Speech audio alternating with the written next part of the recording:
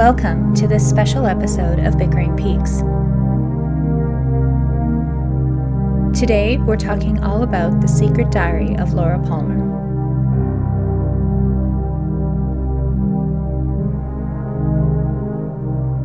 Okay, so we're here to talk about the secret diary of Laura Palmer. Yes. Special episode. Mm-hmm. We were supposed to have our friend Alexis join us this evening. Yes. Unfortunately, school and family events conspired to keep her away from us. Yes. But we hope that either she will chime in at some point and we might be able to include her in the conversation, maybe as an addendum to this, or obviously we want feedback from you fine listeners as well, because this is an important book, I think. Yeah. And it's worth discussing, I think, on a lot of fronts. There is a lot to talk about, I think. Mm-hmm. So, yeah. So let's start with just the basics here, I guess. The Secret Diary of Laura Palmer was released September 15th, 1990. So about 2 weeks or so before the premiere of the second season. Jennifer Lynch in The Essential Wrapped in Plastic book by John Thorne, she is quoted as saying that it took her 9 days to write it, but during that time it was erased also 4 times, and through various malfunctions of the computer software or digital storage medium that she was using, which contributed to the style, I guess, of or the feel anyway of the words of the work itself, because it does have a very kind of frenzied, anxious feel to it. Yeah. Speaking as someone who has had a diary, I can say that most of what I write in my diary, or wrote, because I don't have one anymore, but most of what I wrote was not this personal or this intense. Yes. Well, I mean, even just the idea of a diary now, I mean, to any younger listeners, they're going to be like, why would anybody, what is a diary and why would you keep it? Well, I think it's interesting too, because it is it's an interesting thing to assume that a book can contain a secret anyway, that you could keep a secret like this in a diary, and that Laura persists in the book for a long time believing that this is a private, personal space, and it's a very childlike thing to imagine, and that's what I thought. I stopped writing in my diary when my brother found it and went through it with the younger brother of my crush, who I wrote about a lot in the pages of the diary. Yeah. So once that secrecy or once that privacy was broken, then I no longer felt it was safe to write in. And it happens to Laura in this diary early on. Yes. And then she still continues writing. She comes back to it. She's like, oh, well, no, she stops and she says, I'm not going to write in this anymore because my privacy has been violated, kind of thing. And then a year later, she comes back to it. And it seems like that's testament to the need that Laura had to reveal this secret. And it's a human need that we all have. Yeah. And I think this is why... she has nobody to talk to. No, literally, she has no one. So her diary becomes kind of...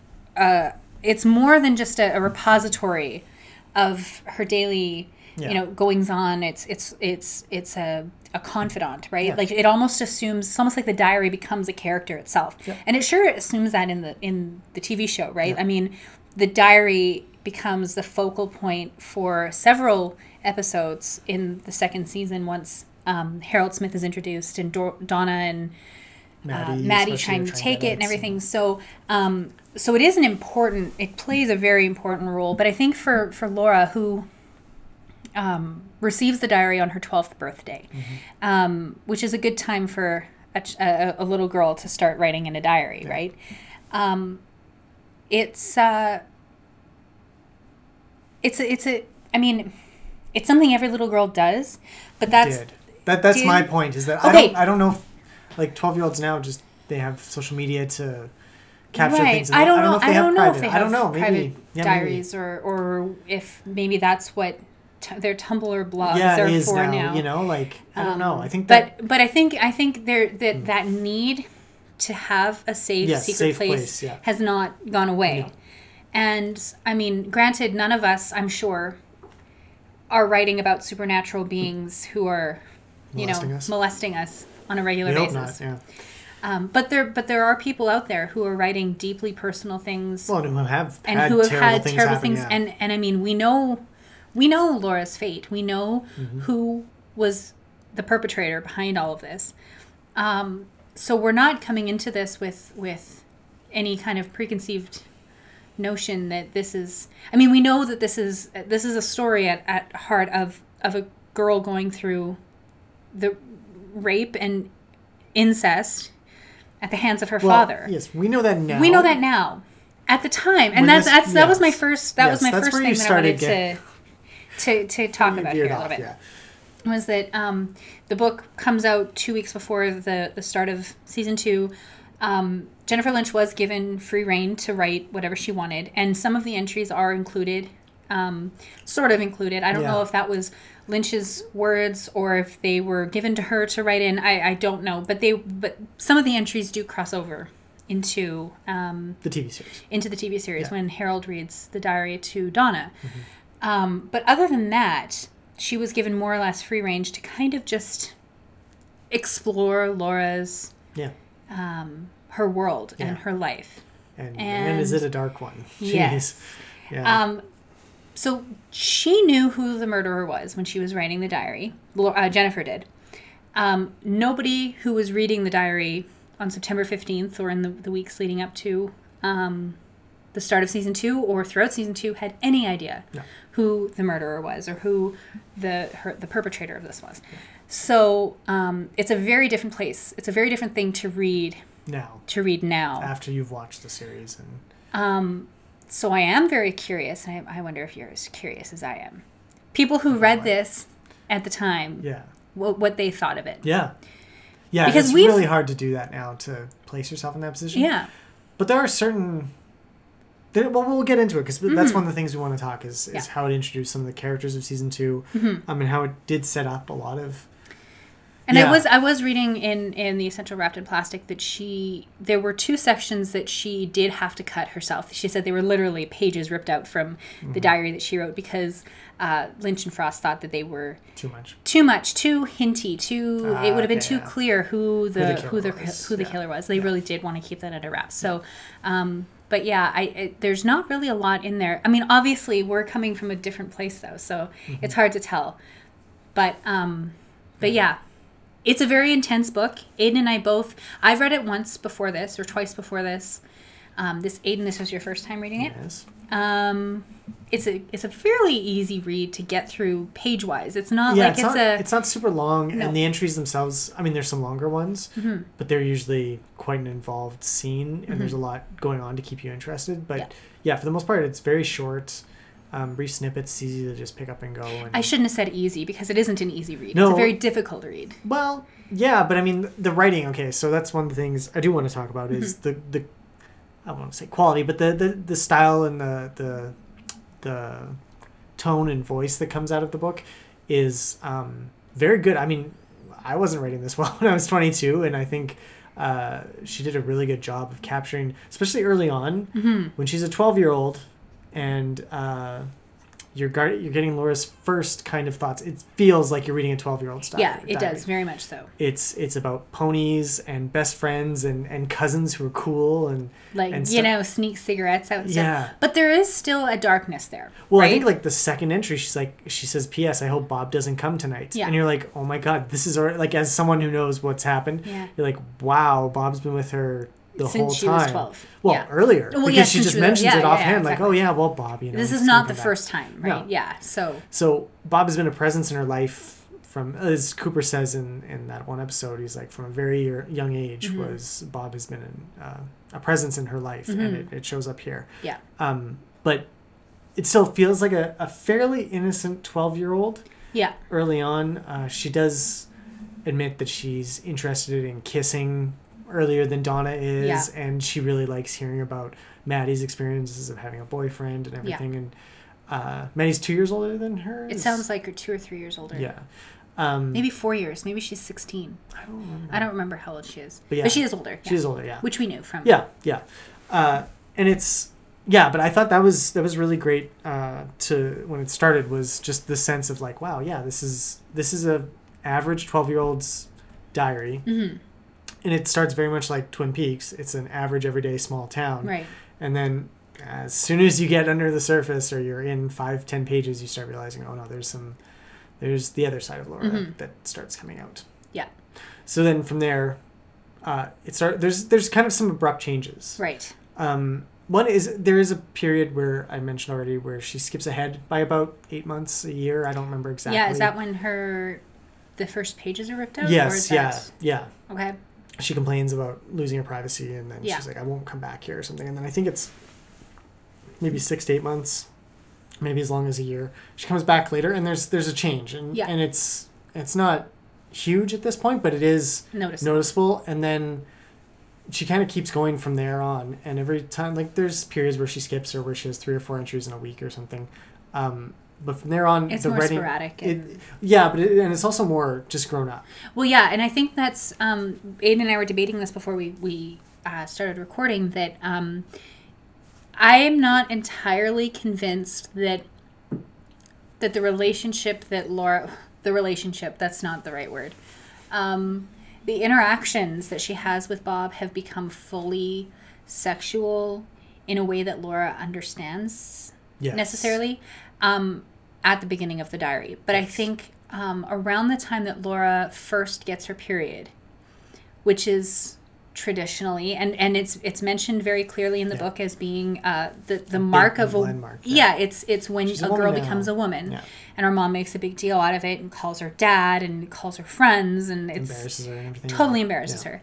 That at that point, I think that's when things shift. And it's something that's stuck in my head from the first couple of times that I read the diary and then was reinforced now is I think that is the point where the relationship with Bob, like he had been grooming her. There's no doubt about that these things were happening, and there was molestation and probably a lot of very inappropriate contact. Yeah. But it hadn't progressed to full on like intercourse of some sort. or whatever until she hit puberty.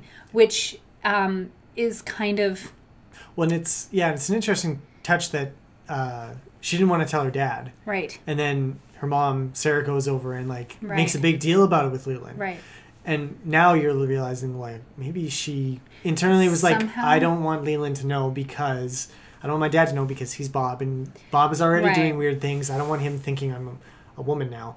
But you're absolutely right. I found that was definitely, kind of a turning point in the tone.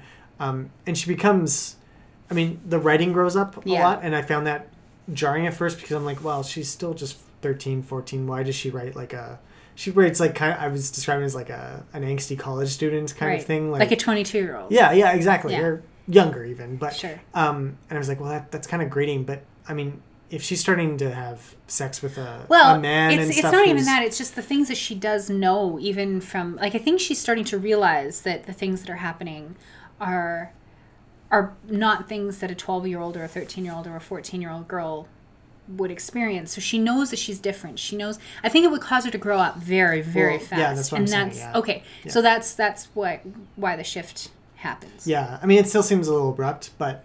she wrote it in 9 days. This is really incredible. I didn't know that. So, but it's understandable though that a girl going through something like this would shift so abruptly so quickly. Yeah. Well, and that was the same thing abruptly and quickly. Mm-hmm. Yeah, that's very good, Lindsay. So that was the biggest. First thing I noticed upon first read through was the writing style and the tone itself. It played with the Twin Peaks vibe. And once you get past the puberty age when she's starting to have, she's going out with boys and causing trouble, and then she meets Bobby and they start doing drugs, and she's 14. And then it starts getting into like the really dark stuff that really dominates Laura's life. Well, and that's where, we coming into this, even if we didn't know who her murderer was, we knew that she was involved with drugs. We knew that she was being, that she had been in sexual relationships or in, there were things she was involved in. Her involvement with Flesh World, stuff like that had come out already in season one. Yeah. So we knew that this wasn't the homecoming queen. But to see it on the page and to come to those realizations along with Laura, us for the second time, her for the first, it really does put things into really sharp relief, I think, that we're dealing with a real person. And I think that was the thing that jumped out for me, is that this is 1990. We didn't get any Laura Palmer in the show up until this point. We had photographs and we had the terrible flashback and the flashback. We had the camcorder video from the picnic. We had the voiceovers that she did, the tapes with Dr. Jacoby. But we had very, very little of her voice and her character showing through. Yeah. So this is our first glimpse of her as a person with agency. And it goes from there to Fire Walk With Me, and we'll talk about that in a bit, but it's just when you start to have Laura Palmer as a person as opposed to Laura Palmer as the dead body or the dead girl, or the girl in the photograph, it all of a sudden becomes the story just blows up. Like, I think it's such a different story. Yeah. So, I mean, and that must have been incredibly jarring for someone reading this in 1990. Well, especially the depth and, I mean, just the perversity, for lack of a better word. And that's really how Laura perceives it, too, is that she becomes this kind of perverse, drug and sex addicted person who's dealing with these emotional issues that she just cannot handle, and which she puts into terms of pure good and evil, right? Like, she wants to be a good person for a lot of the kind of middling teenage years. She really struggles with, she has the incident with Donna where they meet the boys that Donna recounts in season 2 to Harold. Josh, Rick, and Tim.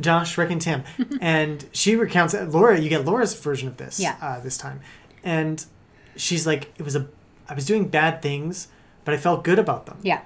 And it's, it's kind of traditional Christian dogma, American Christian dogma of, well, those are sins, so you have to feel bad for them. It's a little bit. And she's grappling with that on a much larger scale. Exactly.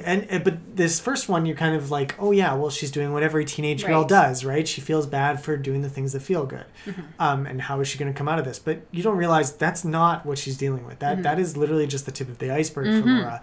And once you get all the other things that Bob has done to her and the way he's mentally torturing her, you realize there's no way she's gonna like every teenager goes through that of doing bad things and then figuring out why you shouldn't do them. You're hurting other people or whatever, or you're not, and it's not actually a bad thing. Laura is never gonna come to those same conclusions because she's being warped so badly by the thing that she can't control and the thing for which she has no agency, which is Bob. And so it's a really really harrowing read to kind of realize what she's going through as it's revealed in the course of the diary. And I think it also, I mean, we kind of get, before we know that she's been the victim of years of incest and abuse at the hands of Bob, in the series I'm talking about. Yeah. We get the sense that she was just a wild girl and that she liked to party and she did all these things that were, inappropriate, but that were things that, like you said, even kids experimenting with. Yeah.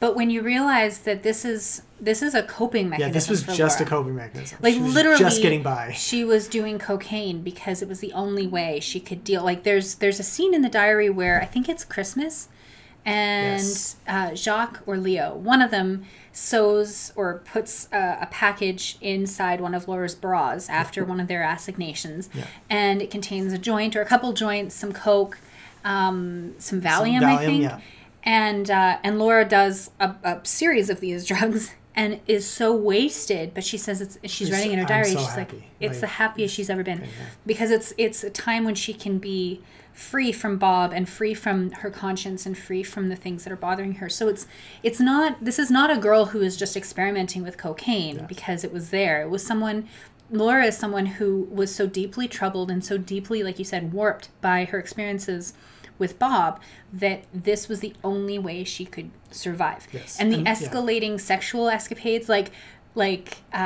going to Jacques and letting them tie her up in the middle of the woods, or meeting truckers on the highway and almost being raped in a motel room by 4 big burly dudes. Laura takes that experience And that's nothing for her. Like, Yeah. she's not afraid. She is afraid. Well, in that but case, it's she is, not. yeah. But it's not the same kind of fear that she has from Bob. This No. is easy to deal with almost. Yeah. Like, she takes control of those situations and turns them around for herself. The instance with Blackie is the best one. Absolutely. Like, Blackie's like, "Oh, I'm going to teach you a thing about sex." Yeah. And then she leaves Blackie wasted on the floor. Yeah, because she's like, Laura taught her No. more than Yeah. And there was a moment I wanted to talk about. Sorry, there was a moment that I wanted to talk about where Laura has a dream, and she recounts the dream. That I think she was in her bedroom, and there was a rat, a large rat in the bedroom, who she knew that this rat wanted to eat her foot, but rather than allowing the rat to eat her foot, she chewed it off herself. And I thought that was, I mean, it's very obvious, but I thought that that's kind of the thesis. That's Laura in a nutshell. She's never going to let someone else hurt her. She will hurt herself first, rather than allow herself to be hurt. And that's what Laura does. Like, that's her MO. That's her, she is actually a really good person at the end of the day. And she's just in a very terrible situation. And even the bad things that she does do to other people are like, they're pretty small. Well, and they're I don't want to say they're understandable or they're excusable, but they kind of are, you know, like they're defense mechanisms that she's pushing people away or hurting them in order to keep them from the darkest side of her or from going down the road that she's gone down. Which is and that is prevalent throughout Firewalk. It is. So do you want to move to Firewalk with me and the Not comparisons? yet. Okay. Because I just wanted to say that you mentioned that Laura is a very good person, and it goes beyond. I think it goes beyond goodness, because Laura does not see herself as a good person. No. She sees There's herself no way as, she could, right? No. In a scene in the book where she talks to, it's one of her first mentions of Dr. Jacoby, and she says that he thinks maybe she's just forgotten how to be loved. Yeah. And at this point, she's about 16 or 17. It's right before she dies. Yeah. So, so when that's a telling moment for her, I think it's a realization. For us, it's not really a bombshell, but even in spite of her own inability to feel love or to feel loved herself, she bends over backwards to be altruistic to other people. So it's like these extremes, right? Like, she feels she's doing such bad things that is she compensating by starting the Meals on Wheels program? Is she compensating by helping the elderly woman to her car or to the house or whatever? I think she even lays that out. She's like, I've got to do something that makes up for all the bad things I'm doing. And I think she started the Meals on Wheels, or she talked to Norma about it when she sees someone in the diner who was... Yes, but I think she was sober for like a couple days or something. She had a couple periods of that. Well, I think she talked to Norma, but then Norma is the one who called her, and that's when she started setting it up, was when she was sober. Yeah, exactly. Because she does try to go straight for a while. A couple times, at different points. I think it might have been around Christmas or before or after, something like that. She's like, I'm 11 days sober. And she's like, it's the hardest thing I've ever done. Obviously, it doesn't last. And then she talks about it again when James kind of convinced her to go sober, and also not lasting. Right. And it's Anything else? No. You wanted to move on to Firewalk with me, though. Yes. Briefly. Let's talk about, and especially it's a different story. So the story you get here, there's just some inconsistencies with the series, which we'll get into, but I think it's a good place to start is Firewalk with me, and how different the Laura here in the book is compared to Laura in the film. I think they're still matching up. I think David Lynch probably took a lot of Firewalk with Me's Laura out of the book. I know Cheryl Lee did. She said that she carried a copy of this around with her while she was filming. Yes. She thought that it was, every time she sees someone with a copy of the book in their hand, she feels like they shouldn't be reading it because it's so personal to her. It's her, yeah. Which is a topic we can talk about at another date. Yes. But yeah, I think you're right that there's a lot of crossover, at least, if not like factually or like there's some inconsistency, of details. It's and stuff. Like the heart of it, the spirit of it is very much so. Yeah. It is Laura's story told around, like in the movie, it's basically from Laura's point of view, and in obviously the novel is exactly from Laura's point of view. Yeah. And that's a really jarring experience. I'm kind of surprised that this book got published. Yeah. I mean, I know Twin Peaks was a huge deal in 1990, and they could probably have done anything, but just the amount of graphic sex, the bisexuality of Laura, all these things were fairly taboo still, like the fact that she was on drugs, like she was a cocaine addict at 14. Yeah.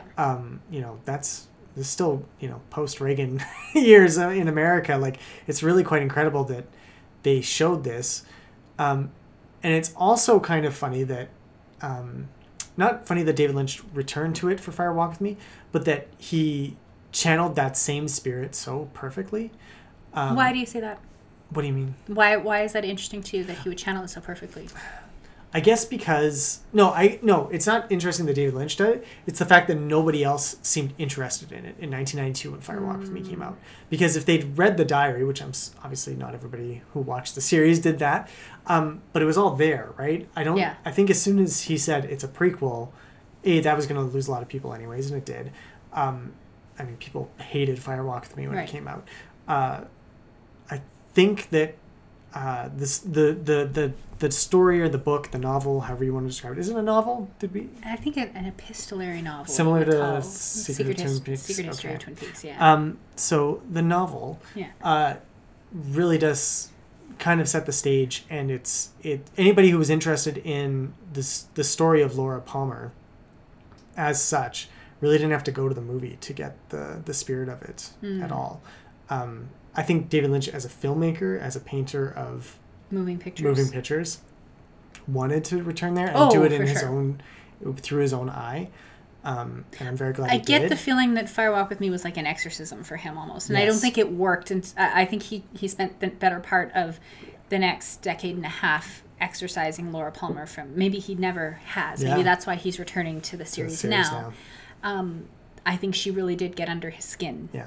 He's almost said that a couple of times, right? That she was an important character to him. Yeah. So that may be why. But I see what you're saying, because the story is there are subtle differences. Details are different. This was 2 years before Fire Walk With Me was released, so there's lots of, well, and all of season 2 happened, and they had to work all of that into the movie and stuff. There are things that are going to be different.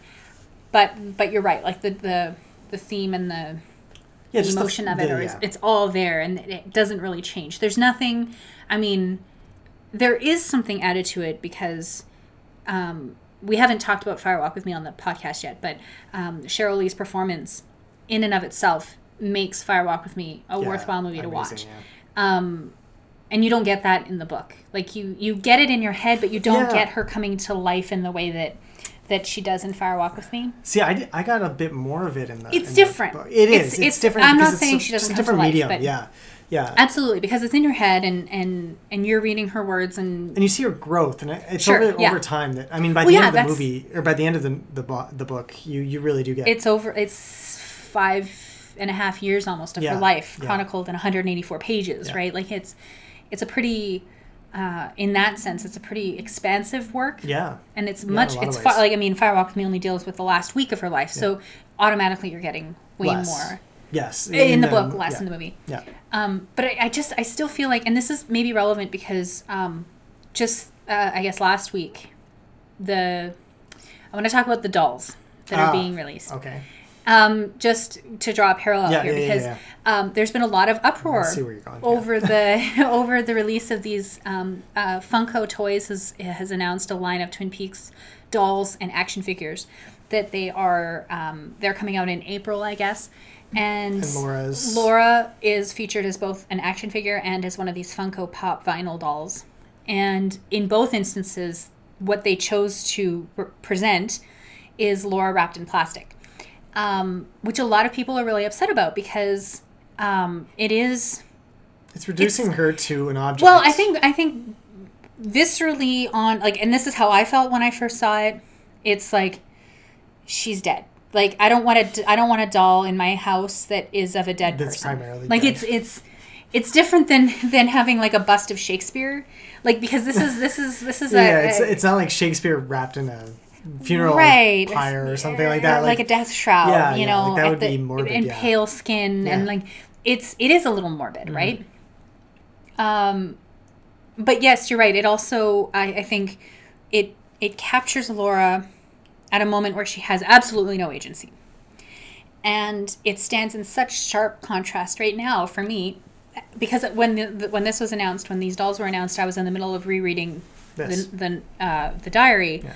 So it really did stand out for me, Because here I am reading this living, breathing, knowable character and debating whether or not in my mind, whether or not the doll is necessary to be released, because I felt like it just didn't jive for me. Yeah. And I felt a little bit of the anger of a lot of the people on the interwebs. Who were upset about this. And I totally agree. I mean, and that's the thing, like, but in this series, which is what most people dealt with, which is what Twin Peaks was famous for, Laura was just the dead body. Yeah. She was the dead girl in plastic. Mm-hmm. So I understand from a marketing and everything point of view, most people didn't watch Fire Walk with Me. Most people have not read this novel. Well, the novel was a bestseller. Really? It was a New York Times bestseller. Okay. Well, that doesn't mean much because people You're still right. read. Some people buy books and they don't read them. No, exactly. We have a large collection of books here that have never read. Some of which were assigned reading in university classes. Never read. Lindsay? I never read them. But if you had done any of that, you would. And it's. I think if you've been exposed to that Laura, you can't think of her as the girl just wrapped in plastic anymore. I mean, that's what this book and what Fire Walk with Me especially did. Yeah. Is just change Cheryl Lee from, oh yeah, she was just a face that was wrapped in plastic and she looked pretty on a morgue table, to no, this is the most important character in the Twin Peaks universe. This is the thing, because that image of Laura wrapped in plastic was the entry point for all of us into this show. Yeah. None of us read the novel first. No. Well, I don't know. Neither one of us did anyway. No. We all came to this from the show, from the pilot was probably where we were all introduced. That's how we were introduced to Laura. Her image, like the image of her on the screen of being dead, wrapped in plastic, is the show. Yeah. Like that is what makes the show possible. Yeah. It's an iconic image. It's not, I don't feel like it's disrespectful. What I said earlier was my initial reaction. I've had some time to think about it, and there's a lot more nuance to it. And I have we pre-ordered the dolls. We're going to get the whole set because why not?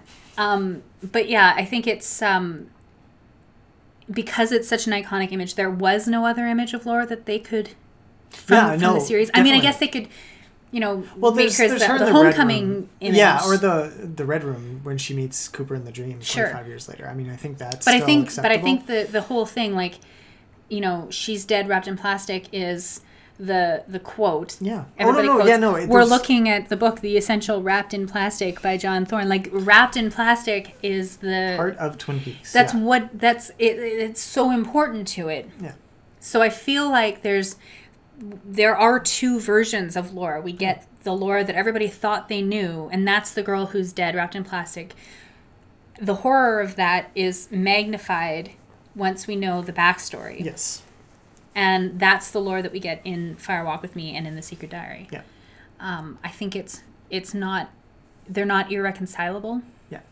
I think that you can make them work together. together. I would have loved to have seen both Lauras on the dolls. Yeah, that would have been really nice. Like, yeah, it would have fit very, very nicely with the whole dualism. Yeah, but, for sure. But we didn't get that. No. Having said that, it was just my way of saying that this fits in very nicely with Fire Walk with Me in terms of giving her that agency exactly and that sense of personhood. Realness. It wasn't there. Yeah. So I had a note here about inconsistencies. Do we want to go over those? I mean, I think it's just enough to say that, yes, there were some inconsistencies. The book, for instance, has her going until 1990 and being murdered then. Right. And I think I honestly didn't notice that until you pointed it out. I think I just kind of glossed over the diary entries because I knew where it would end, so I didn't need to pay attention. No, that's true. But I think that was at the point where they were still trying to retcon. Yeah, from season 1 into season 2 to say, to make it... No, it actually happened in 1990. Yeah. So. Even though we know that she was killed in February 1989, not February 1990. Yeah, so there's little things like that. There's some stuff that comes out later in season 2 that doesn't quite match up with some of the entries in the diary. Well, it's not that it doesn't match up. I think it's just a different... Well, the characters. We want to talk about some of the characters that are different. Yeah. Okay. Yeah, we can do that. I was talking about. Is that what you're talking about? No, I was just talking about logistics and like she says this happens first or something like that. And it's actually something else. But those are minor. Those are quibbles. Let's talk about the characters because there are some slight differences. I think they're more than slight. Some are. Let's talk about. Okay. Which one do you want to talk about first? Well, I really want to talk about Leo. Okay, let's talk about Leo. He's probably the biggest shift Do you want to start there, or do you want to start with...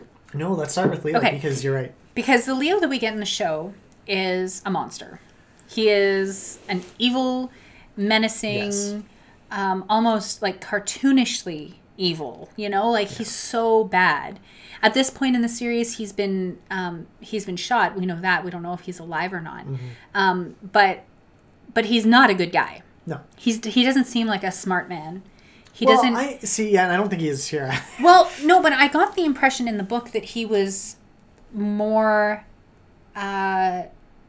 composed and maybe a little bit more thoughtful than he is portrayed in the series. And I thought so too at the start. When she first meets him, I think her and Bobby are 14 or so. They've just started dating. Right. And they go get the cocaine for the first time or something like that. They're basically not working with Leo, but they're hanging out with Leo. It's before Bobby decides to become a drug dealer. Yeah. And then Leo's kind of like I think Laura even says, like, Leo's really nice. He'll take care of me. He's never going to hurt me or anything like that. And you're like, no, this is Leo. He's going to hurt everybody. Yeah. But then by the end, I felt like he was matching up much more closely with the Leo that we saw in the show. Like, he's violent. As soon as he thought that he saw Shelley and Bobby maybe having a thing, Laura had to calm him down before he killed Bobby, kind of thing already. Yeah. And I almost got the sense that Laura had infected Leo with this dark spirit. And especially as her kind of gateway into the world of drugs, Leo is her provider for a lot of this. It's almost like that almost reversed onto him, because as the story goes on, he gets more violent. He gets he brings her around for like orgies, and he's just kind of abusing her. There is a scene near the end where she and Jacques and Leo are having an encounter, a sexual encounter that she doesn't want to partake in anymore, and they think it's part of the act, and Leo hits her hard and bruises her face, and then Jacques is the one who realizes she's not okay, but they don't really at that point. This is quite late in the book. This is probably one of the last entries. They're not kind people, but I still felt like that was more care from Jacques. Like, I don't know, Jacques is another character that I'm not sure. Like, he seems to be a little bit nicer in the book too. But in saying that, I really like your theory that maybe Laura infected Leo. Yeah. Because here's a big thing for Leo for me, and it was a very telling scene. So when he blindfolds her. First of all, Bobby seems okay, and it's kind of confusing. We'll get to Bobby in a second. But Leo blindfolds Laura, takes her out into the woods, straps her down into a chair, and basically, there's like an orgy around Laura. Yeah. But I didn't know if they were real people. And I was thinking, this really brought me back to another David Lynch episode, the second episode when, Zen or How to Catch a Killer, the third episode when you get the dream sequence. And there's that scene of Leo meeting Mike and Bobby in the woods. Right. And he's not upset by the weird guy who's you just catch a glimpse of out in the woods, who you never know who that is. Yeah. Is it a wood spirit? Is it something like that? Leo's unperturbed. Leo is at home in the woods, and the woods are where bad things happen. I mean, I think season 2, Leo gets a little away from that because he's stuck with Wyndham Earl the whole time. But it really felt to me like this was the start of maybe Leo had been taken over by some spirits as well. Maybe, or if not, I mean, infected in some way. Yeah, because you're right. He is. We talked about this too in the podcast, or we will be when those episodes air, because I don't think they've aired. Yeah, we've recorded quite a few already. But that he is, there's plastic sheeting up on his house. Mm-hmm. That's all that's separating him from the woods outside. It's just this very thin membrane that. And he breaks through and escapes into it, exactly, right? And that's where he runs like a wild animal. Every time he's injured, he leaves the house through the plastic sheeting and into the woods and shrieks as he leaves. And that is interesting. That maybe I was thinking also that it could be Laura's naivete, kind of.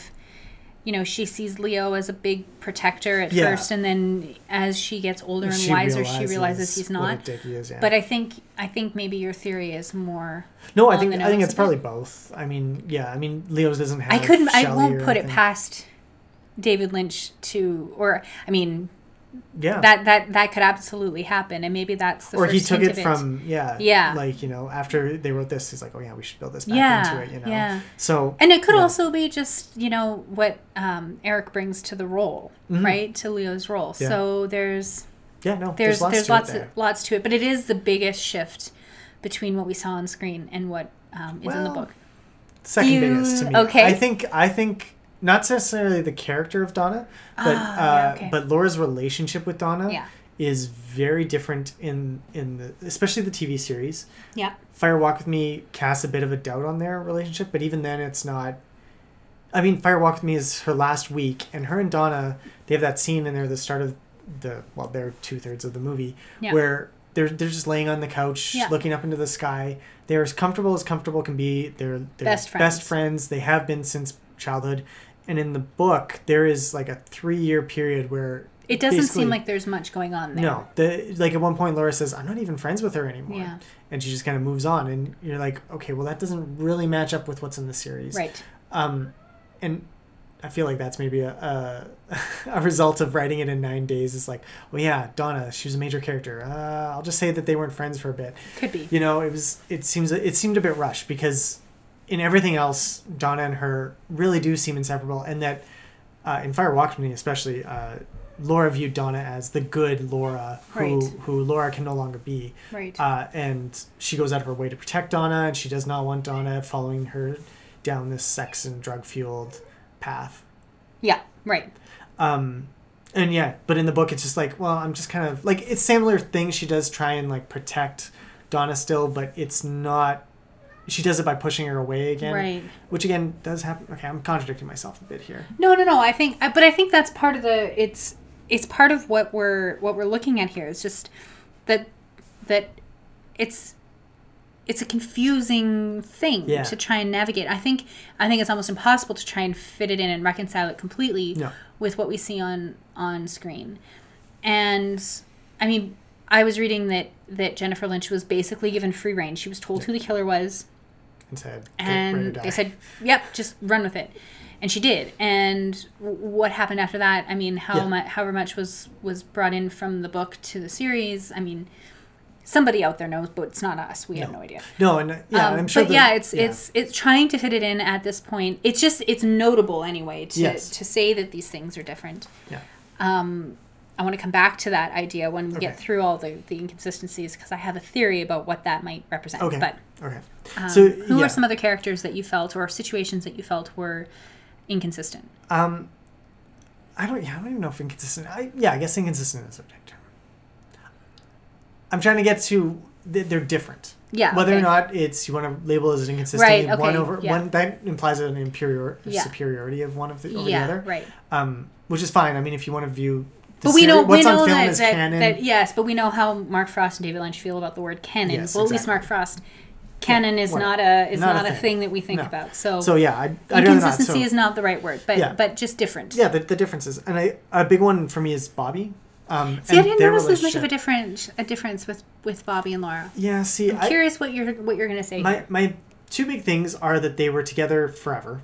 It sounds like in the book they started dating at 14 maybe. It's like they were just entering high school, grade 9 type. Yeah, he used to tease her before, like they knew who they were. Yeah, they were friends. And Bobby mentions that he felt like they were always going to be destined to be together. Yeah, because they were even early on, they were the popular ones, right? Like he was always the cute jock, and she was the pretty cute blonde. Yeah, exactly. Yeah. So they were just meant to be together. Yeah.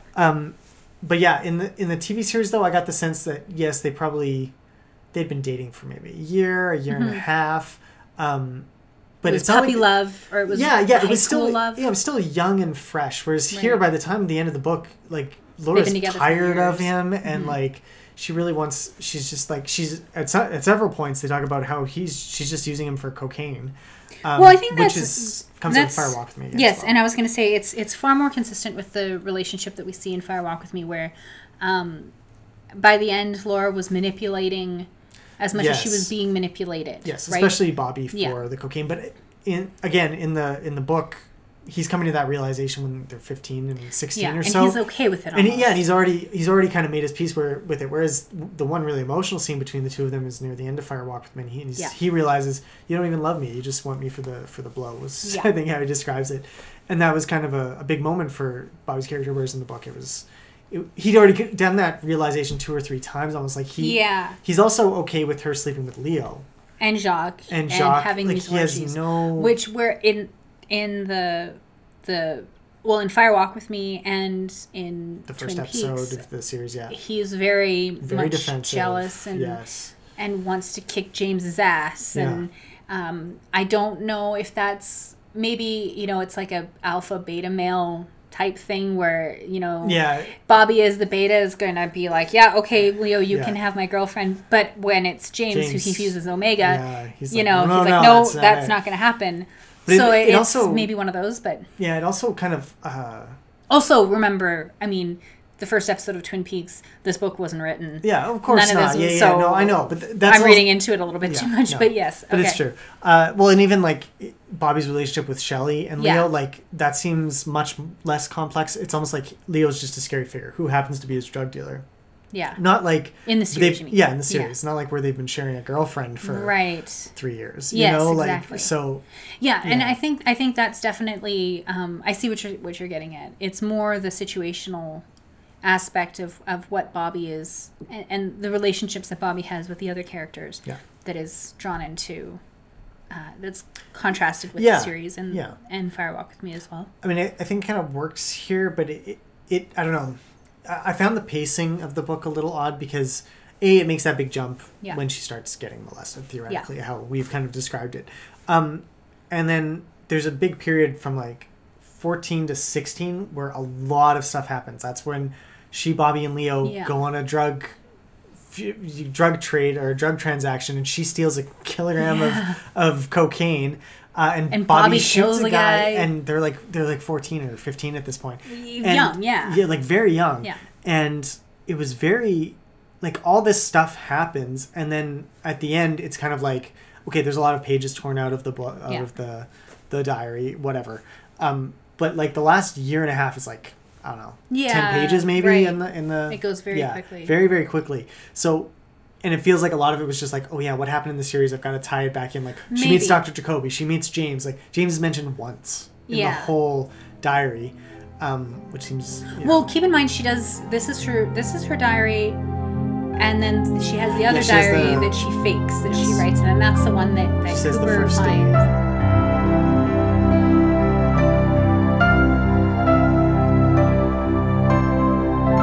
So. And then in those last few pages of the book, that's where you get Laura's time at One-Eyed Jack's, her relationship with Blackie, her relationship with Josie, which is very different than what I'd ever pictured. Yeah, and her relationship with Harold as well. Yeah. So in very quick succession, she manipulates 3 people into having sex with her. Yeah. And there are 3 characters that we've seen on screen and who were well, Harold at this point we haven't seen, but we will soon be introduced to him in season 2. Yeah. And it's not that it's very believable that this would happen, but it does happen very quickly. Yes. And I'm not sure. I think this is all just to underscore the fact that Laura was spiraling and was this expert manipulator. This was what she was doing at the end of her life. She'd abandoned all pretense of trying to be good. Yeah. She was no longer the girl who felt bad over hitting the cat in the road or letting her horse Toby go. Yeah. She's seen too much. She mentions that she's seen way too much death for someone her age. Yeah. That's gonna mess with anybody's head, but a 16, 17-year-old girl is gonna, Really?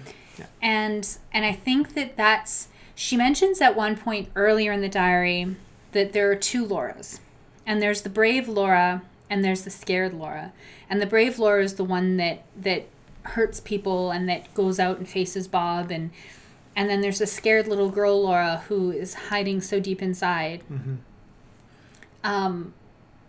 And I think it's absolutely believable that by the end of the novel, she's broken out of any kind of, like I said, pretense of being good. Mm-hmm. And she's just going to do... she's polar opposite. She's doing the most horrible things on one side, and on the other side, she's teaching English lessons and babysitting Johnny Horn and running the Meals on Wheels and being friends with Harold Smith.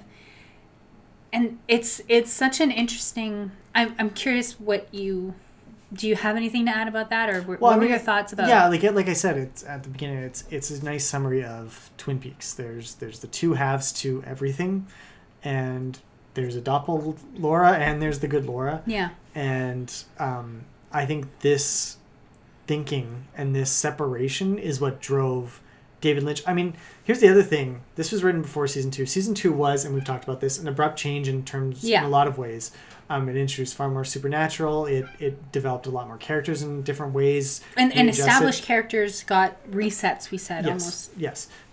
So this novel wound up impacting, I think, that's season 2 reset. Okay. I think the novel kind of provided the clarity of focus that...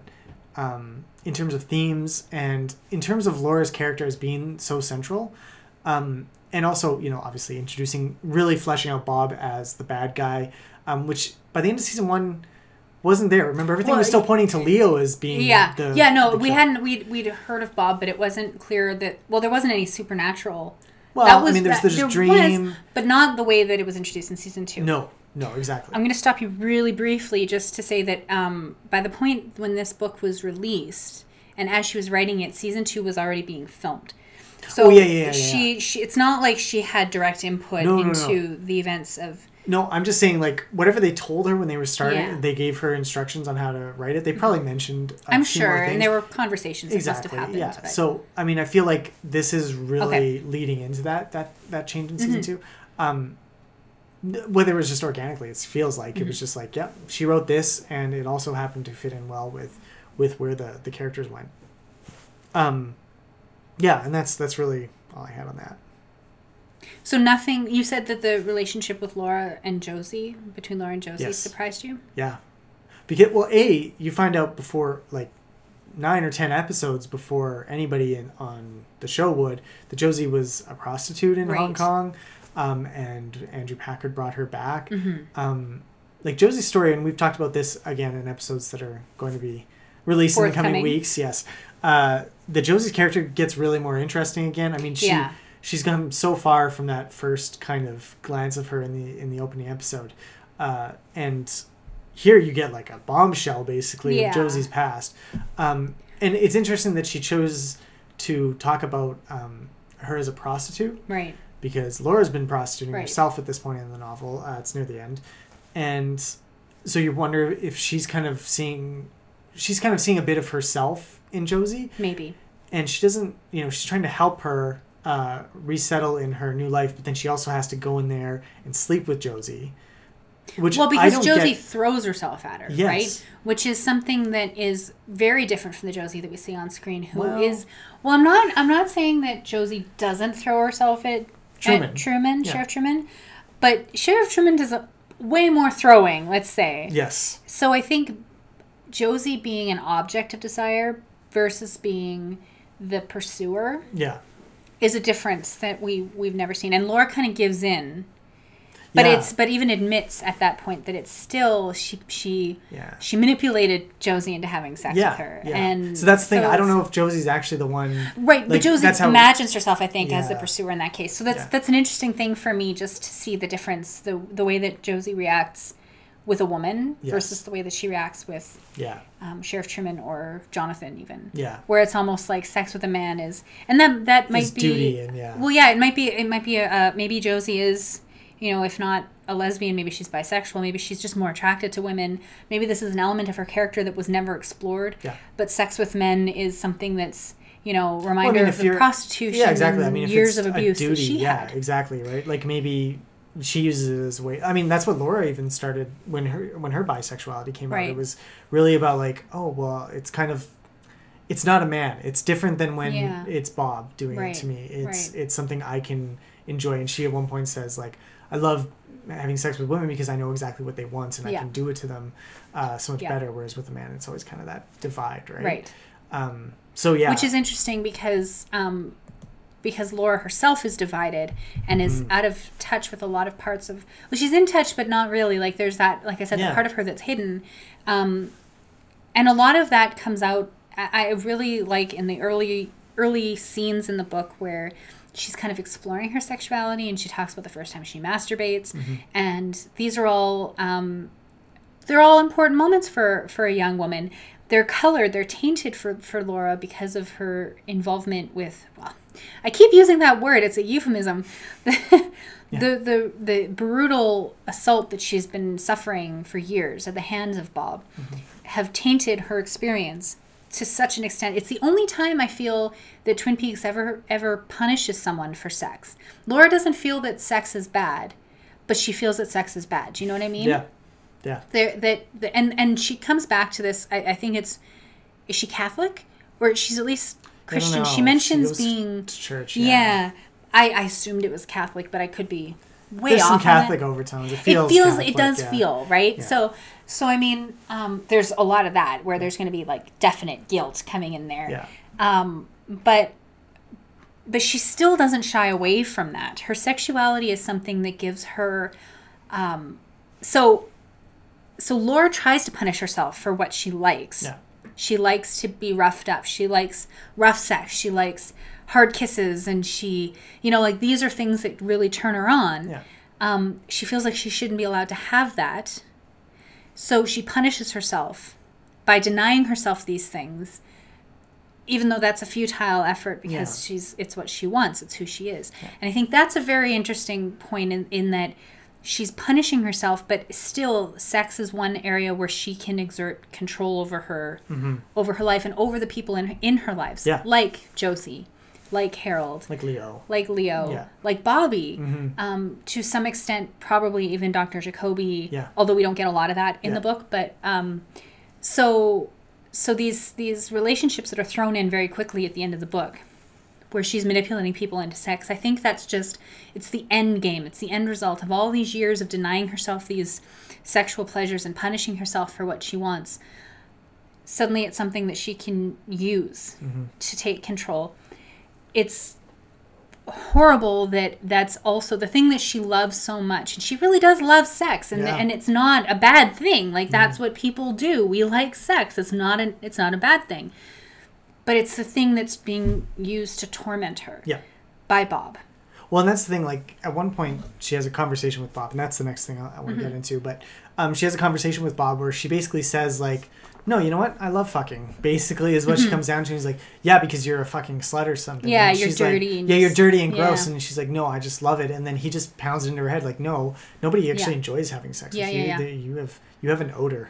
Yeah. I love how they describe that. That was just so telling of how, I mean, that's the really disturbing part for me, is that all these attempts by Laura to rationalize and figure her way through this, every time she gets close, Bob literally interrupts her on the page. Yeah. And that's really it to me. I really disliked it as a writing technique and as a writing convention, because it didn't make any sense to me. Like thinking, okay. No, go ahead. Sorry, I was just gonna say, like, so she's writing in her diary, and all of a sudden Bob comes in and writes in all caps in her diary as well. Yeah, yeah. And then they have like a back and forth. It's like a dialogue between her and Bob. Yeah. And on the page. In real time. Which really does not make much sense to me at all, because if he started writing, taking over. Yeah, if I was writing in my diary and all of a sudden I was auto-writing and it was not me, I would throw my pen away and throw the book across the room. Yeah. Like, that's what I would do.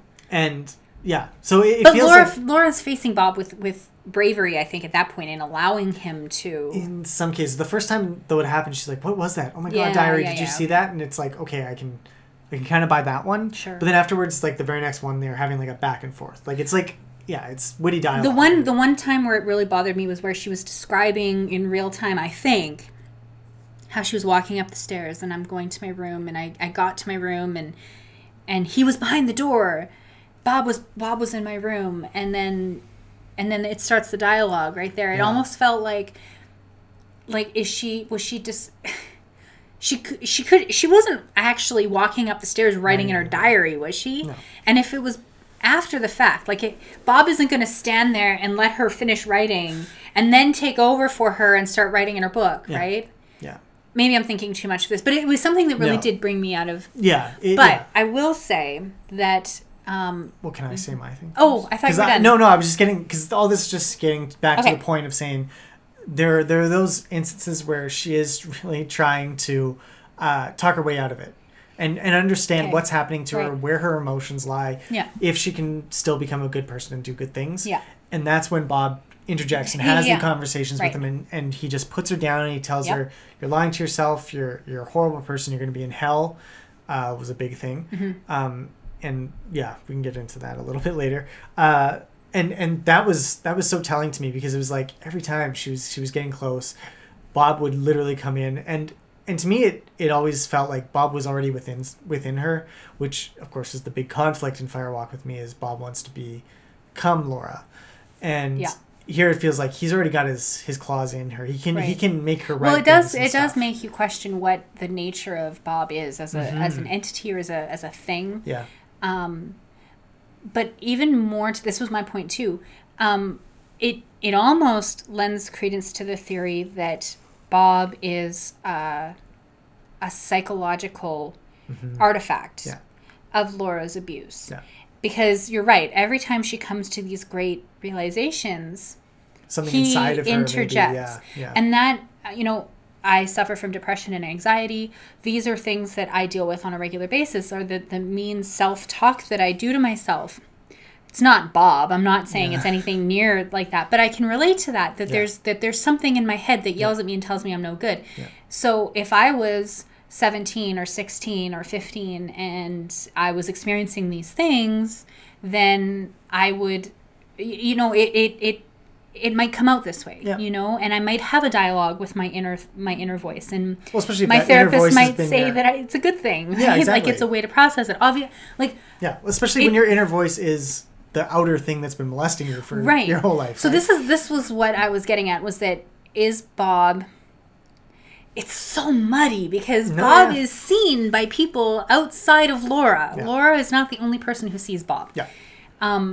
We've talked about this in the past. I know, but in the book it becomes even more. It really does seem like it's a psychological thing. Absolutely, it's a coping mechanism for Laura, more like the cocaine, right? It's something that she uses to externalize.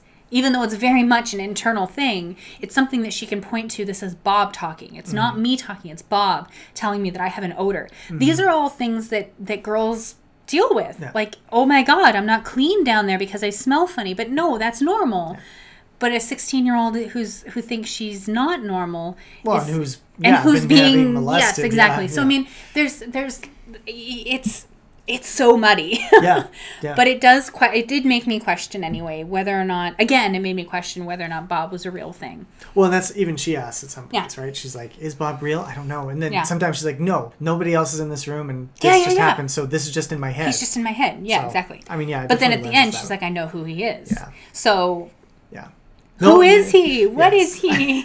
Somebody please tell us. No, don't. It's better not to know. Okay. I want to talk about a few more things. I don't know how many more notes you have. I just have one about the season 2 characters that you meet early in the book, but let's do your stuff first. Nope, my thing is a wrap up. So. Okay. So season 2 characters you meet in the book first. Yeah.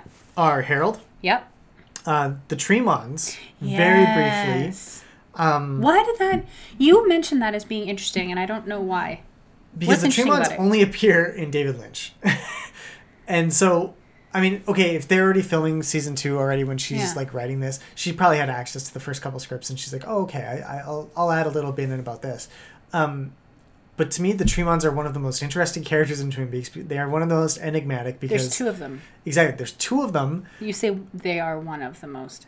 I'm just correcting your grammar. That's all. They are some of the most. 2 of the most? They're 2 of the most. 2 of some of the most? They as a grouping. The Tremons okay. the Tremons are. You're right. Yeah. So they are one of the most interesting groups of characters. Now I'm going to make them so self-conscious. I'm so sorry. in the series, just because Yeah. of their short appearance in Yeah. season 2. They're in one and they're episode. very enigmatic when they do appear. We have And no they set explanation for them. they set in motion a whole chain of events. Yes. They mention Garmin Bozia basically for the first Yeah. time. The cream corn that comes into play. Yeah. Their and connection with their Harold, who yes. is also revealed in the book, like Yes. you said. And then their reappearance in Fire Walk with Me, which is They're not the even more Tremons anymore. bizarre. They're the Chalfonts. They're Chalfonts, but they're the same characters, and in the credits, they're listed as Chalfont / Tremons. And yeah, the role they play is very, very obscure. They're in scenes in potentially the Black Lodge, probably above the convenience store. Yep. With all the other Black Lodge spirits that we know of. What? It's in the other room. What I is was it? going to grab a book and reference it. Okay. It's okay. So yeah, they're in that convenience store room. They're also they just appear in the real world to Laura. They give her the picture that lets her enter the dream world Yep. and interact with Annie Yep. and Cooper again. They of all the ones besides maybe the giant and the old waiter man Yeah. are the most positive of the spirit creatures that we meet in the series. They're positive by in absentia, really, because they don't do anything bad, but I'm not sure they're good. No idea if they're good. That's the really disturbing thing, is that we really don't know anything about them. I mean, they do point Laura to see who Bob was the first time. Sure. They send her home and say the guy behind the mask is the man behind the mask is looking for the book behind the corner or behind the dresser. And so Laura rushes home and sees Bob, then sees her father exit. Yeah. Starts that whole path. But again, maybe they are just agents of fate, those two. Yeah. The fact that they appear in the Black Lodge. Anyways, I think they're really interesting, obviously. I've talked about them now. And that they're brought up in such a casual way. Yes. She just says, I just dropped off their food and left it on the doorstep and asked for a key. Yes. To their house. Like exactly. It's and just he pulled out another a person coin behind my ear. Yeah. And like, coins are good luck mementos and stuff like that. You got to wonder like if that was supposed to be some sort of talisman or something to help Laura. I thought of the coin of fate. We've talked about this on the podcast as well. Aiden and I have a coin of fate. Couple coins of fate. Yeah. That's what I thought of. Yeah, no, maybe that's, we flip a coin to see things like, Yeah. So anyways, I thought it was just interesting that they introduced them, especially. Harold obviously you need Harold to have this make any sense. Yeah, right. In terms of the sequence of the series. But otherwise, I thought it was interesting. I also confirming that she did sleep with Harold. Yeah. And that she realized it was a bad thing. Like she basically took his home, which was like the one safe place for him. Yeah. And then slept with him there and kind of forced herself on him, like she says. Yeah. He couldn't talk to her for an hour afterwards because it was such a violation. I think it changes my perspective on Harold quite a bit, yeah. And I'd kind of forgotten about that when we were going through the series, it, talking about Harold. Yeah. I'd kind of forgotten that had all happened. And it does color him in a different way as well, because I think he's really looking he's as manipulative anymore. I think he is. If he is manipulative, it's just because he doesn't have anything. He doesn't know how else to do it. Yeah, it's not malicious. True. I think it's a little less malicious. Mm-hmm. I still think he knows better than how he treats Donna and how he's trying to sleep with her. Like he's really pursuing her, and that in the series, I got the sense that's what he did with Laura too. But here in the book, it's like, no, Laura is obviously the one in charge of sex. And that's what I was getting at with the whole, like, this is Laura using sex as a way to get things that, or not even to get things, just to assert control over one area of her life. Yeah. And not in a positive way. She doesn't feel positive about any of these sexual encounters that she has with these season 2 characters. Yeah. Blackie is also reintroduced here as a heroin addict, which we didn't know about in season 1. And her sister, what's her name? Nancy is also introduced. She's the last season 2 character. Yeah, briefly. She's very briefly brought up, but there's not much. And the pages are torn out right afterwards. Yeah. So you have to wonder what was going on between the three of them, or what was said on the page that would cause Bob to. It's Bob ripping out the pages. Yeah, obviously. Yeah. So that was one of my last points. Was what do you think was on the pages that were ripped out? There are several places where pages are being ripped out. Most of if you didn't know about the story, I guess you would assume that the pages being ripped out were by Laura. Well, no, maybe, but that the times when she realizes that someone else has been reading her diary, you would assume that the pages that were ripped out would be incriminating to whoever was ripping them out. I don't know if that's the case. I think... Well, what do you think? What do you think is on the pages that are being ripped out? Yeah, no, I always assumed that, yes, it was Bob saying something, either finding something that would lead her to realize that, or to lead a reader to realize who it was, that it was Leland, or something that revealed a weakness of Bob's in some ways. Okay. Because again, and I've harped on this many times in this show. The show bothers me because there's no way of attacking the bad people. Right. There's no way of defeating a Bob-like character. You just have to let him kill you. This is the thing that I think you're right, that it's something that would lead Bob to feel vulnerable. Yeah. And I think or Leland to feel vulnerable. And I think I can't remember where I read this, but it might have been in the same interview with Jennifer Lynch where she said it was something like an attack on his ego, an attack on him, his pride or something that would cause him to react that way and tear out the pages. But you said like there's no way to attack the evil, and I think that's the whole point of the book is Laura realizing that in order to attack Bob, she is what he wants. She has to take that away from him. So it's this slow 5-year-long journey to that realization that she has to chew off her own foot before the rat chews it off for her. That's very telling. I mean, it's very obvious in the book, but by the end, it has such dramatic meaning or whatever. And it really, I mean, Fire Walk With Me makes that clear. Absolutely. Especially in the final scene, Laura's death scene is like hugely. Yeah. It's this. It is exactly. It is that summarized. Whereas in the book, it doesn't clarify. She says, "Oh, I found out who Bob is. I'm going to give my diary to Harold Smith." Yeah. It doesn't get into those final details. Obviously, it can't because it's the diary before her death. Yes. But the book really augments what you see in Fire Walk With Me. Oh, yeah. And saying like, oh yes, this is a realization she's been coming to for many years. It kind of starts Fire Walk With Me. She takes the diary to Harold and she says, well, Bob wants to be me or he's going to kill me. And it's a very quick setup of that dynamic, and it doesn't really get much more explanation than that. But if you read the book first and then you watch the movie, you'd be like, oh yes, I know exactly what's going on here. Yeah. And it would make a lot more sense. Yeah. So I think they do complement each other really well. Absolutely. And I think I mean, I read the diary after I'd seen Fire Walk With Me. I don't know if I'd recommend reading it before. I think seeing the film... Yeah, no, the film on its own is important to watch. Good. Yeah, it's like watch the series, then watch Fire Walk With Me, then read The Secret Diary of Laura Palmer, right? So, but yeah, you're right. They complement each other very, very well. Yeah. And I think it just goes to show that Laura Palmer is the most interesting character in Twin Peaks. By far. By far. And this book is, I think, fairly... across the board, people agree it's the best, or one of the best anyway, of the greater ethos of Twin Peaks. Well, or the extra bonus content that you get, right? The special features, as you would put it, maybe. Yeah.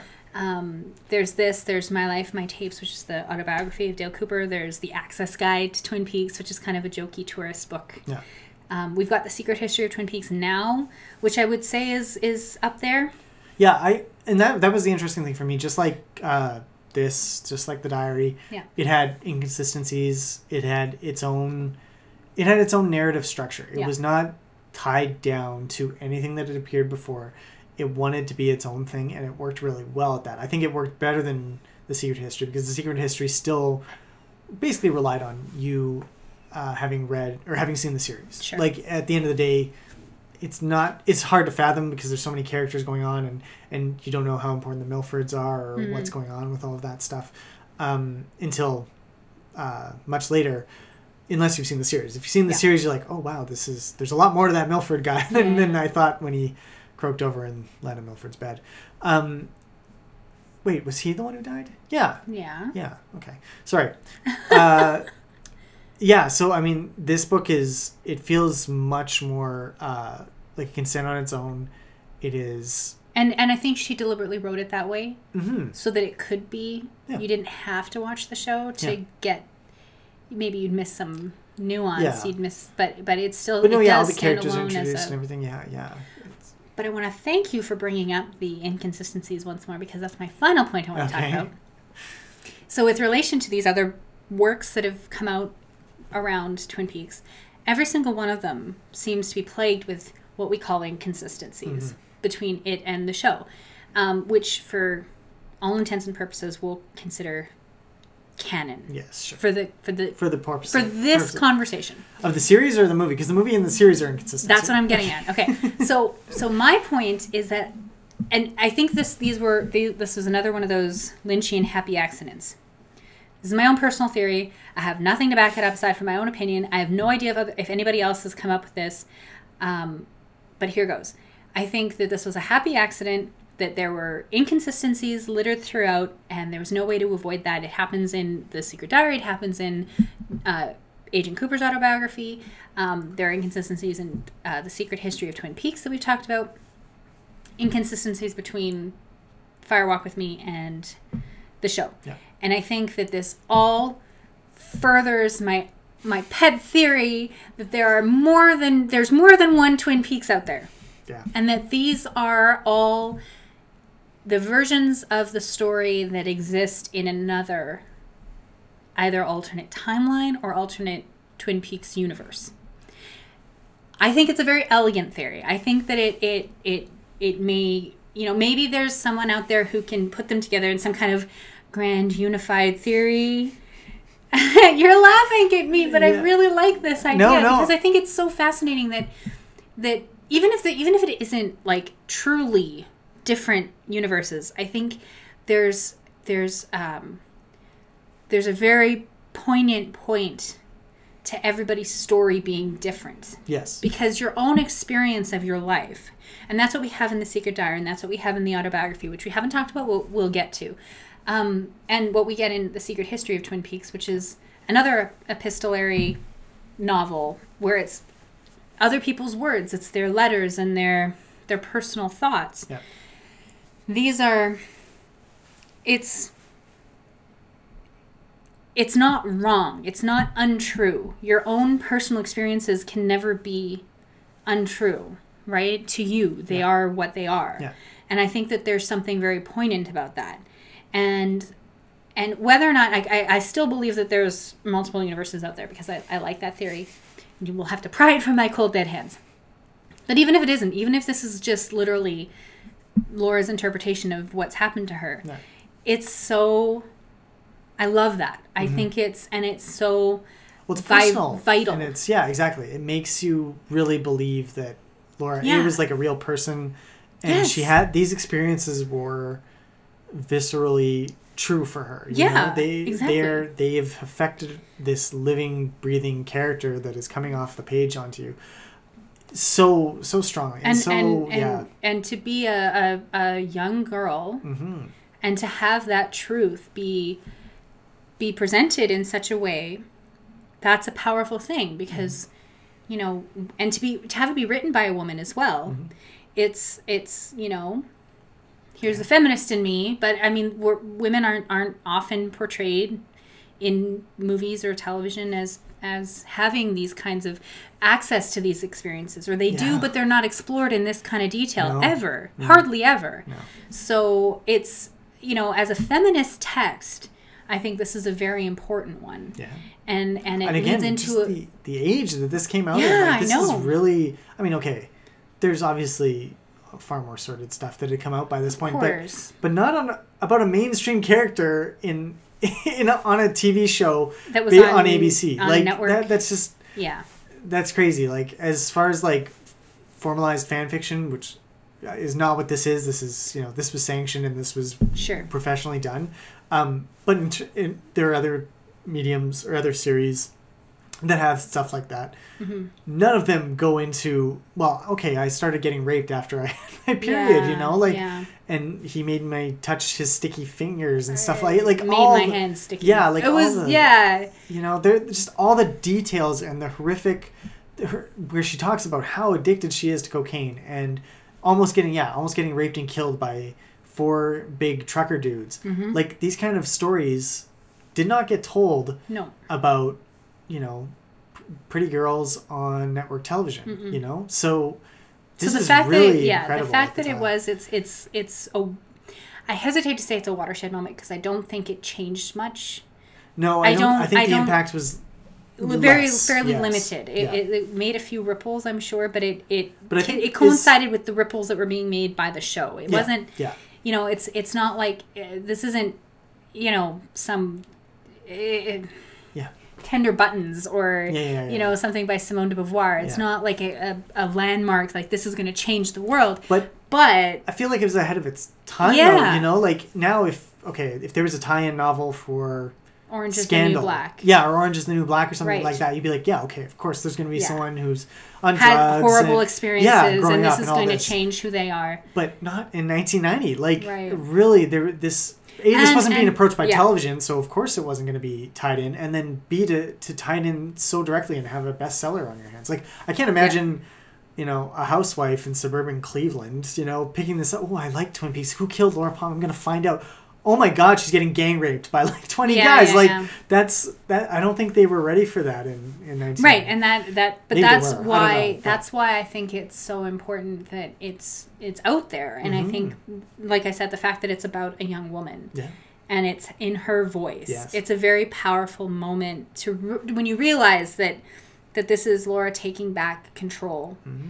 And after you've gone on this harrowing journey with her through, you know, her entire teenage years up until the days before her death. It's a very powerful book. Yeah.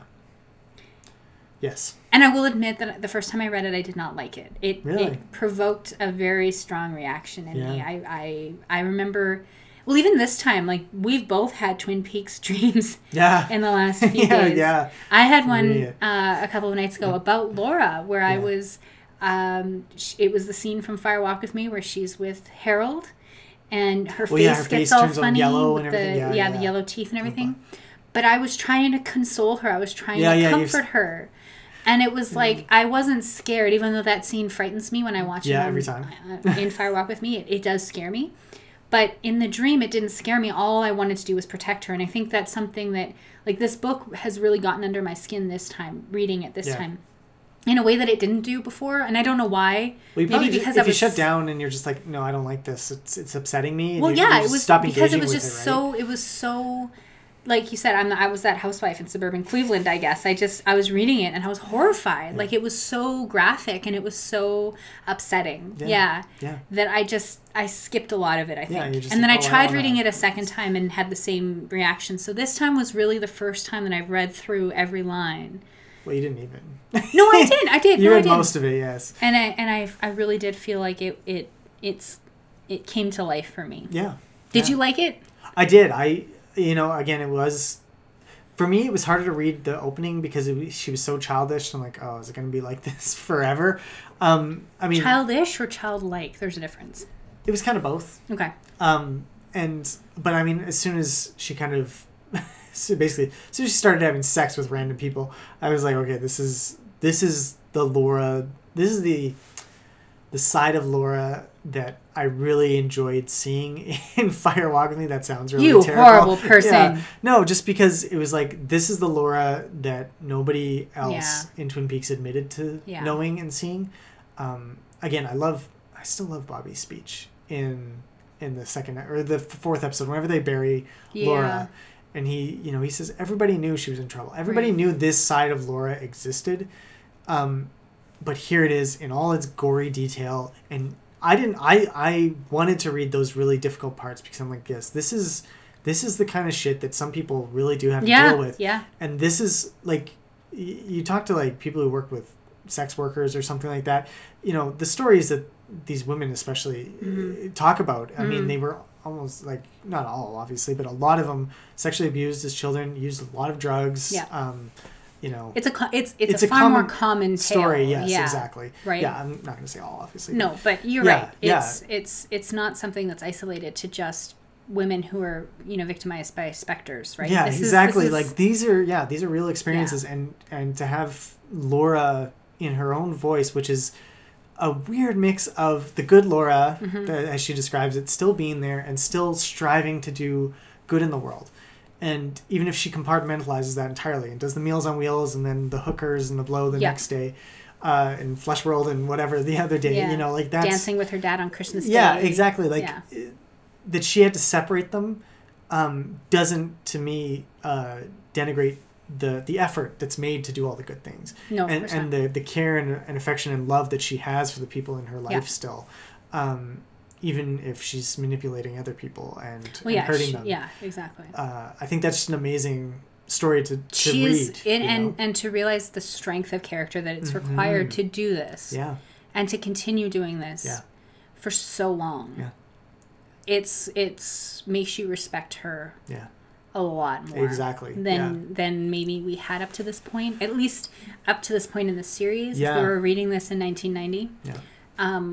But yeah, it's and it makes it even sadder, like you said, with relation to Bobby's speech, that everybody knew, and realizing that Laura doesn't think that anybody cares. Yeah. She feels so invisible, and she feels so like there's that dream she has where she stops using. Yeah. And she goes to school and everybody is a drug addict and she is completely invisible. Yeah, and she walks right through people and everything. And like she gets up and screams in their faces and so realizing that this was in the mind of this girl that we saw washed up on the beach wrapped in plastic. This was what she dealt with.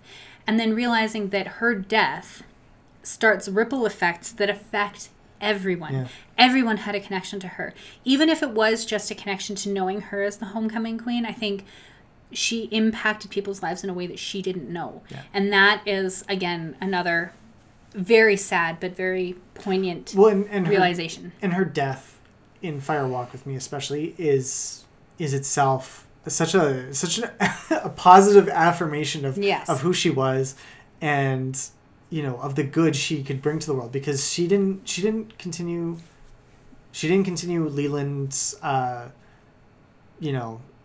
transmission of Bob, I guess. Yeah. If Leland is, as we've kind of long suspected, took on Bob from the Robertsons or whoever was molesting him as potentially as a little boy, Laura put a stop to that. Yeah. And Leland was caught. And he killed Maddie, and that was super sad, but I mean, he could have killed 50 more people, or Laura could have been killing 50 more people if she'd taken Bob into herself, right? So, even, and she brings Agent Cooper to the town, like her death does all these positive things for it. That do lead to her salvation. Yes. I mean, I don't want to get too much into Fire Walk with Me because we do want to discuss this at length, but it does, it's... She has so much agency. It's the only word to describe it. She is such a force of nature, and even though she feels like she has no control, she does bring about so much change, and so much. Even if it's only within her own story, because I mean, arguably bringing Agent Cooper to town doesn't work out very well for Agent Cooper. Well, but it's that we know of. Yeah. it's still something that she is able, like he is the person that she feels can help her. And that's kind of like she mentions that somewhere, not in this book, but I think in her regular diary. I think on the show it's mentioned when she talks about the dream. So I mean, she's trying, and her death is what does that.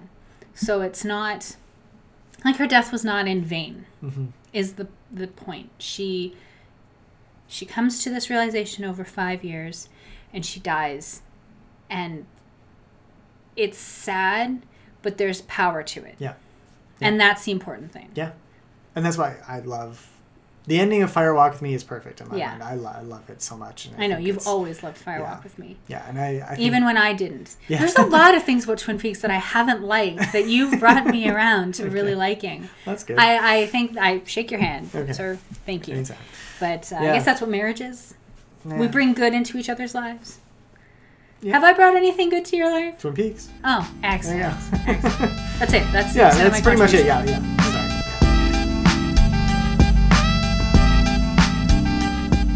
If you're enjoying the show and want to join the conversation, you can like us on Facebook at facebook.com/bickeringpeaks, all one word.